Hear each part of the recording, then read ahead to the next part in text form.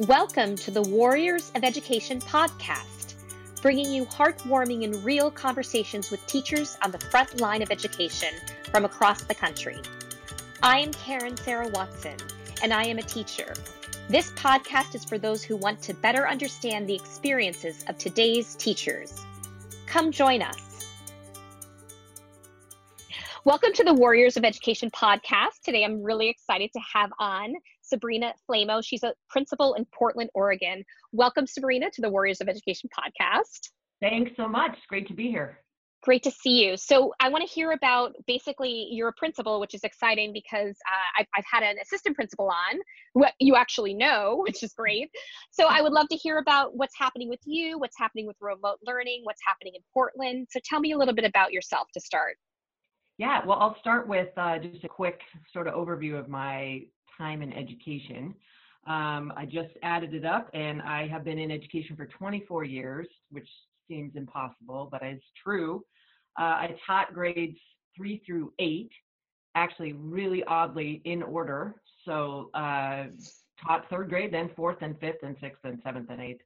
And then I was an instructional coach for a few years, and then an assistant principal, and now a principal. I had just finished my 5th year, or right now, I guess, I'm wrapping up my 5th year as a principal. The last 3 have been at a school called Vestal, which is where I am now in Portland Public Schools. Great. And what I read was that you're in a school for social justice. Can you tell me a little bit about how you implement that into the learning and in your position? Yeah, it's actually been super exciting. Tiny bit of backstory is that when I started at Vestal, it was a K-8, although we knew that it was going to move to a K-5. And so we used that transition time to redefine ourselves and add some focus to what we were doing. And it was actually a fascinating process. The very short version is that some parents really wanted to define Vestal. It was kind of one of those schools that was getting defined by other people in not so great ways. And so we wanted to add a focus. And we went through a couple options and quickly landed on social justice, which has just been perfect. It's a really diverse school for Portland. Many people probably know that Portland is not the most diverse city. And so for Portland, it's one of the more diverse elementary schools linguistically and culturally. And we just decided that the strength really in the school was around that and working together as a community and just recognizing and honoring individuals. And so anyhow, the social justice thing came pretty grassroots naturally, and we just decided to go for it. We have used a lot of teaching tolerance information to guide our work. And it's really great. People ask sometimes, like, how do you do social justice work with, kindergartners in 1st grade? And I'll tell you, my experience has been that in some ways it's a lot easier than trying to do social justice work or have social justice conversations with adults, because kids have a really natural sense of justice. And actually have a great little story if I can tell. Our 1st year of doing this, we started out with just helping the kids learn some different social justice vocabulary. I'll never forget this 2nd grade girl named Pearl. I happened to be in the classroom at the time, which I love. The teacher was talking about what social justice means, and this little girl literally had one of those light bulb moments and was like, wait. So what you're saying is social means like all of us together as a community, and justice means we help other people when they need it. So that's it, right? And we actually captured that definition and have used it ever since. It just really makes a lot of sense to kids. Like, oh, it's not that complicated. We help people and we work together. So anyway, we've found that kids are really open and understanding about social justice concepts. Seem Right. big, and philosophical, but when you break it down for younger kids, they grasp it really easily and have taught us a ton. Great. Well, I do want to get back into social justice, but I first want to talk about remote learning. And then I Yes. want to go back to social justice to find out like how you guys are dealing with the current climate and what's happening. Yeah. So let's just go back to remote learning. So tell me how it worked in your school when you found out that you had to go remotely. Yeah, there's a lot that we would have done differently, I can tell you that. Like a lot of the country, March 13th was our last day in school. And at that point, we thought we were going to be off for 2 weeks. We were at least smart enough to like clean out lockers and, send stuff home with kids so that we didn't have food growing in the lockers and stuff. But what we didn't do that I wish we would have was send home technology. So technology in the form of Chromebooks for us was definitely the biggest hurdle. We have tons of families that didn't have access to any technology or Wi-Fi. So I would say in a lot of ways that was our first huge challenge. And because we weren't sure how long we were going to be away, as even a whole district, there was some waiting. There was spring break for us, which kind of just put a pause on everything. Then we decided that we had this process for how we were going to get Chromebooks delivered to people, and that was tough. I mean, it was a lot of Vestal staff just choosing to literally drive around the neighborhood, dropping off Chromebooks with kids. So that, in retrospect, we wish that we would have just stuck those Chromebooks in their backpacks because we actually have How them. many kids do you have in your school? We only have 250. Oh, It's small. wow. I know, especially compared to some New York City schools I know about. It's crazy, like one hallway. And our kids live in a really compact neighborhood, so it's not like it was driving all over the city. So it was doable. It just more took finally deciding to make a plan and just get the Chromebooks. We actually also put out an email to parents and families just saying they could drive through our parking lot. And I mean, it was so funny. It just was so unusual feeling. Now it seems normal in a weird way, but people would just drive by and we would ask them how many they needed and we would just hand it to them through the window. And so the good thing about all of that, even though it took longer than I wish it would have, is we got Chromebooks. Well, it was getting Chromebooks to kids and also just contacting every single family, and kind of having I mean, we really like literally with some kids drove by their houses until we found somebody at home or found the kids outside. So I would say it took a few weeks, but we did get to a place, again, 250 kids. We did get to a place where we knew every single kid had a Chromebook. Then Wow. the next one was Wi-Fi access. So that whole thing took a long time. It was the biggest challenge. Right. Um, I do want to make sure to say, like, I have so much respect for teachers always, but in this situation, just the way that teachers have learned so much and stepped up and talk about like going beyond their normal quote unquote jobs. The teachers at Vestal, I mean, literally just did whatever they could to contact families and to just kind of continue bugging kids to get online, to do the work, to check in.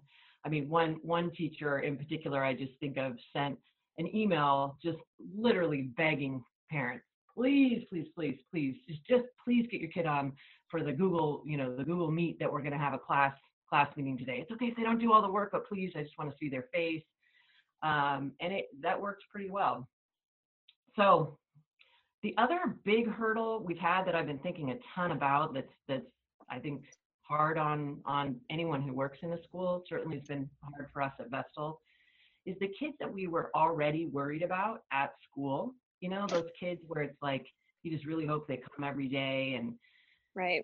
usually show up late, but we still Mm. get them breakfast and lunch. And the handful of families that were our biggest worries during the school year, I mean, during in-person time, just has been a real worry. I mean, there are some kids who, to be, frank, are not in safe home situations, and we don't know for sure if they're getting taken care of every day. So that's been, I think, emotionally the hardest part for us, for me, Right. for sure. Right. Like getting Chromebooks is a hassle, and was logistically tricky. But the kids that were just not sure, that they're okay and that they're eating enough.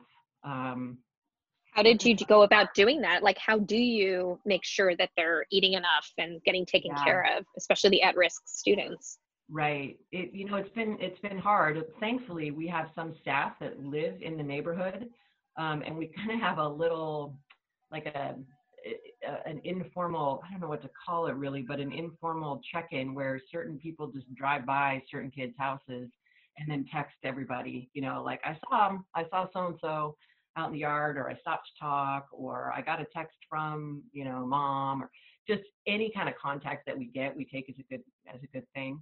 We have a staff member who has just gone crazy above and beyond and has been delivering food, picking up food at our local.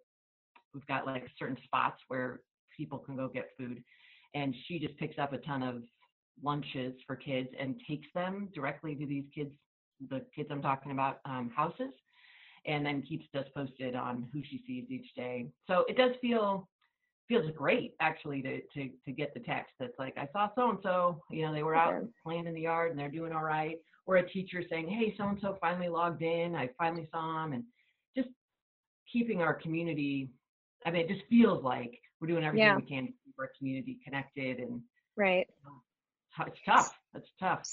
So how do you as an administrator support your teachers, especially through this? Yeah, that's a great question, and I keep reminding myself, like, I'm not totally sure how to do this. Like, it's hard to be a principal. I mean, any of these jobs, but I often think for myself, like, I don't know how to be a principal in a remote learning situation when my favorite thing is being at school. Like, it's challenging. So I had told my staff at the beginning that the only thing that made sense to me in all of this was that whatever we do, we feel like we remained a community during the whole thing.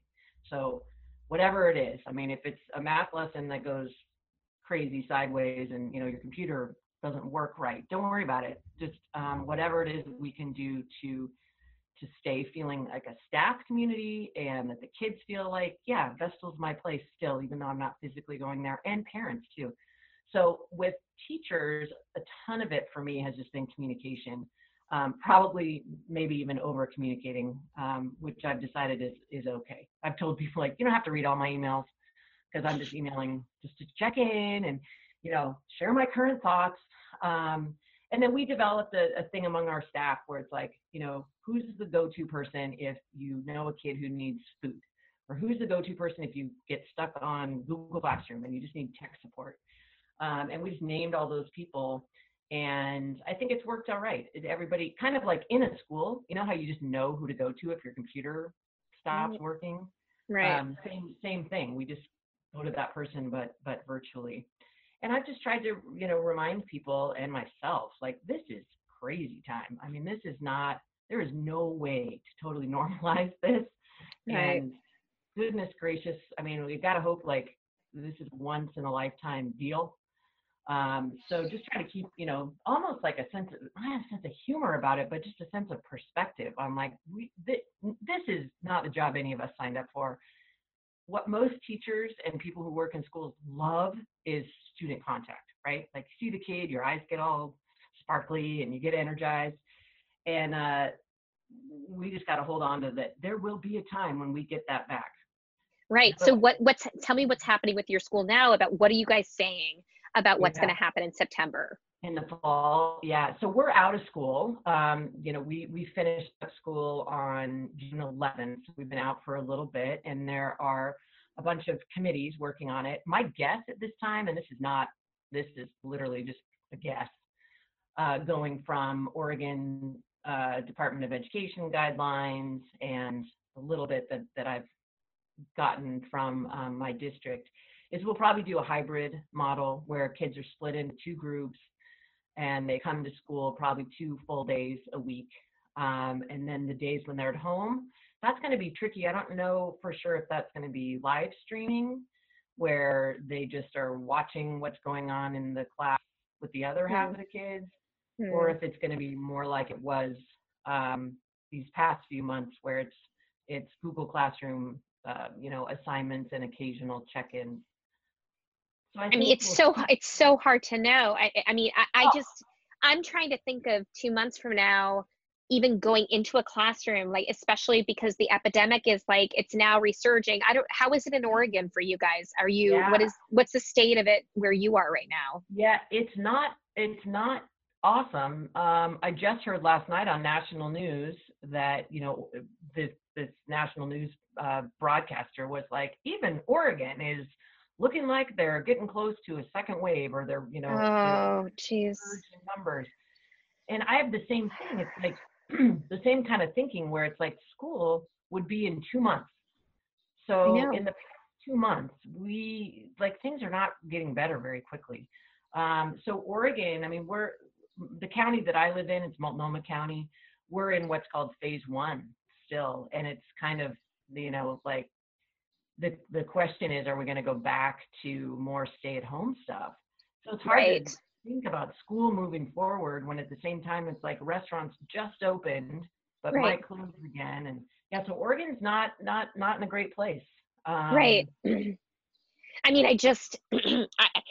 right now it's like we don't have, so New York is doing well right now. I mean, yes, we've better. we were the worst, and we're Yeah, doing better.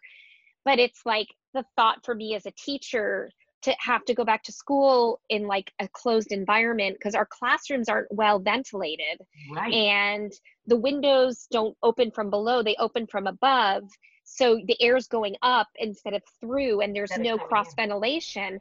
So I'm kind of terrified about it, like what that's Yeah, going to look like. And I can imagine as an administrator that the amount of weight on your shoulder because you were not trained to do this. right.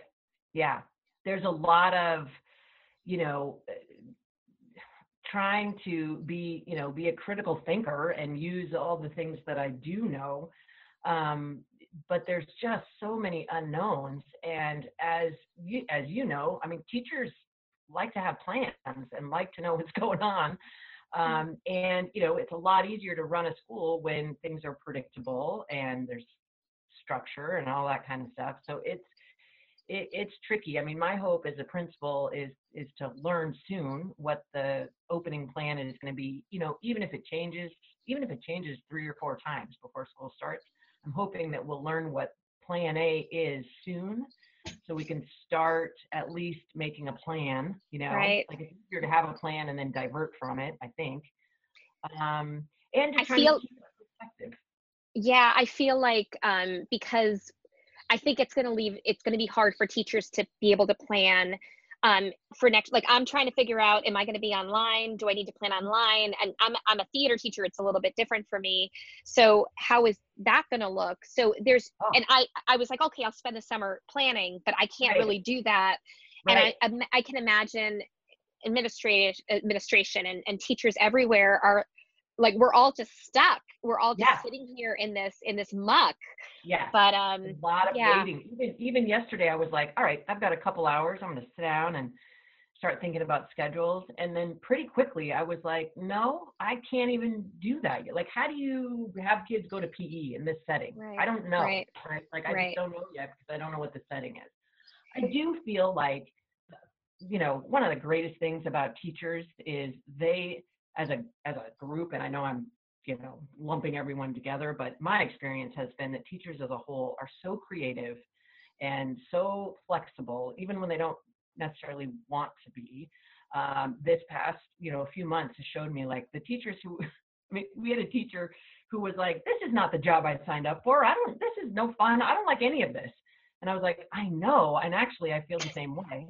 She did a phenomenal job of online teaching and, finding creative ways to connect with kids. So I guess I do find a lot of hope in that. Like whatever we do, it's going to be okay because teachers are fantastic and they're going to make it okay. Yeah, and I'm hoping that there's a newfound appreciation for teachers, which I Oh think my there gosh, is, I do because too. before this happened, my whole focus when I wanted to start this podcast was about teachers' rights and about what's really like Mm. the lack of respect for teachers in this Oh, country and the yeah. struggle for teachers. And I think parents are coming around. I think people are starting to come around. Let's just hope that like the the pay adds up to that, and Right. and that the respect keeps going. Yeah. So let's move on to, I want to go back to the social justice issue, because we're in a climate right now. We've just gone through we're going through the protests Right. for George Floyd, and I want to know what you as an administrator are doing in terms of what's happening in the world, and how Yeah. your teachers are dealing with it, and with your diverse population. Hmm. What's happening with you now that this has Yeah. happened? Yeah. It's, been such a fascinating time. I think, as I had mentioned earlier, we just finished our second year of being a school, explicitly focused on social justice. The biggest thing for me, the biggest um, impact, I think, of being a school focused on social justice is the vocabulary that we've taught kids over the past few years, and seeing how that translates to this time right now. So one example I have that I think captures it better than I can explain is, I actually went to a protest a couple weeks ago, and it was so cool because I saw a couple Vestal families and teachers. Wasn't in the Vestal neighborhood, but it was close enough where I guess it wasn't too surprising that there were that many people there. Anyway, one of the Vestal moms kind of pulled me to the side and she said, "I cannot tell you how great it has been, that your teachers have taught my kindergartner, her oldest is a kindergartner, all the social justice language, because we've been using it to explain to him what's going on, in the world, and even coming out to a protest. One of the biggest things we've taught kids is about local action, and how they are empowered to take local action when they see an injustice." And she was like, "It is so cool to be able to say to a 5-year-old, like, there's a big injustice going on in the world right now. And there are people all over that are protesting as their local action." And to have him just like, "Yeah, okay, I totally know what that means." And so that like gave me the chills kind of when the mom told me that, because I thought, yeah, at the very least, we've got this small group of kids that, have some vocabulary around trying to understand this huge nationwide conflict, um, in a way that makes sense to 5 to 12-year-olds. So the local action piece has been huge. One of the things that we pushed during school, was that every time you make a choice to do anything, that's a local action. So it can be as small as like checking in with a friend who looks sad, or it can be as big as, we've had some kids plan marches for our school, and make signs and figure out how to, just all the logistics that go into that. So during this time, there's been two things that have come up. One is just that in reference to the virus and being at home, is like, you got to take local action right now. And the weird thing is that the local action is staying home and, helping take care of your family and making sure you're okay. And, wearing your mask is a local action. So it's been nice to have that framework. But the other piece with the protests and the unrest and the injustices that are going on in the country, is helping kids understand that you can take a local action right here in Portland. And in fact, if you look out your window or you look at the news, you're going to see a ton of people taking, local action. So that piece has been huge. And the other, two of the other vocabulary concepts that we've taught kids is about individual identity and community diversity. So that's also helped with, helping kids understand, like, the Black Lives Matter movement comes out of individuals not respecting community diversity and not respecting, and being fair and just to people that are Black. And when you have a conflict that comes out of not respecting community diversity, that's when you have an opportunity to take local action for social justice. And I know, like, saying all that sounds like, to me, even saying it out loud sounds like just a lot of words. But the coolest thing is realizing that our kids are understanding that vocabulary and knowing what to do with it. Right. So the one other piece I would just add on that we decided, like, how are we going to address all of this unrest that we would be talking about all day at school? And two big things have come up. One is, during all this time, I've done a read aloud every day that's been social justice focused.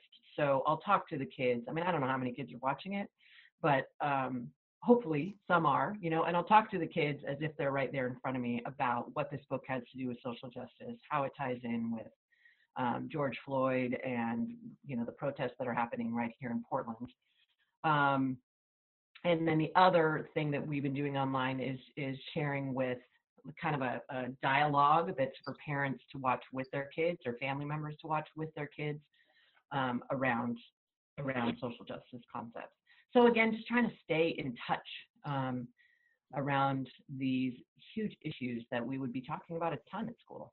There are. And, the other thing is that's, I think is really an important point, and I'm curious what you think about is getting diversity in your staff. How is that for you? I don't know what the makeup of Portland, Oregon is, but I know that, that what the other, besides teaching our children about this, is that what are you doing as an administrator to make sure that your staff is representing that also? Totally. You know what? That has been one of the biggest challenges, because just short version, Portland, Oregon is really white, very, we're just not very diverse. One of the things that's come up during all this time is how, Portland or Oregon as a state, when Oregon started as a state, it was, there were tons of rules that kept Black people out of the state. So this state has a lot of reckoning to do with our history that has not been openly taught either. So anyway, that's kind of a whole side conversation of things that really must be addressed with some urgency. Because of that, though, over years and years and years, it's not a very diverse population, and we fit that sort of nationwide problem of our students are more diverse than our teachers, for sure. And Vestal fits that very closely. We have very few teachers of color or staff of color, and it feels like it's a constant thing that I'm aware of, but it's also like such a challenge, because there just aren't a lot of people of color looking for jobs in Portland, and I think it's understandable, Yeah. I think it's important just to recognize it and to, I think it's good to address it, and I think it's good to address it with the staff, and I see that you're doing the work that you need to do, and through time, hopefully, it will, we can diversify more throughout the country and stuff. And I can, I'm from Connecticut, and it was not very diverse where I grew up either, which is both like, it's kind of infuriating in a way that like we didn't have that, but also this is like history, but this is what we need to work towards. But we're going to wrap it up, but I just want to say, like, I love the work that you're doing. And, I always wish I could have a principal like you who like really cares deeply about your staff. And it looks like you put a lot of work in making sure that your teachers are taken care of. And that's what we want to see. And we want to see that it's not just us working, it's not just us on our own, floating on our own island as teachers, but we have people behind us. So I just want to thank you for being behind your teachers and for the work that you do. And it's just been like such a pleasure to have you on here. And I'd love to check in with you in a few months and see, maybe we'll talk again, and you can let me know what happened with remote learning and what happened with every, definitely. But I just thank you so much for being on the Warriors of Education podcast and sharing your stories. Thank you. Thank you. This has been the Warriors of Education podcast, dedicated to all the hardworking teachers across this country. We hear you, we see you, we honor you. Thank you.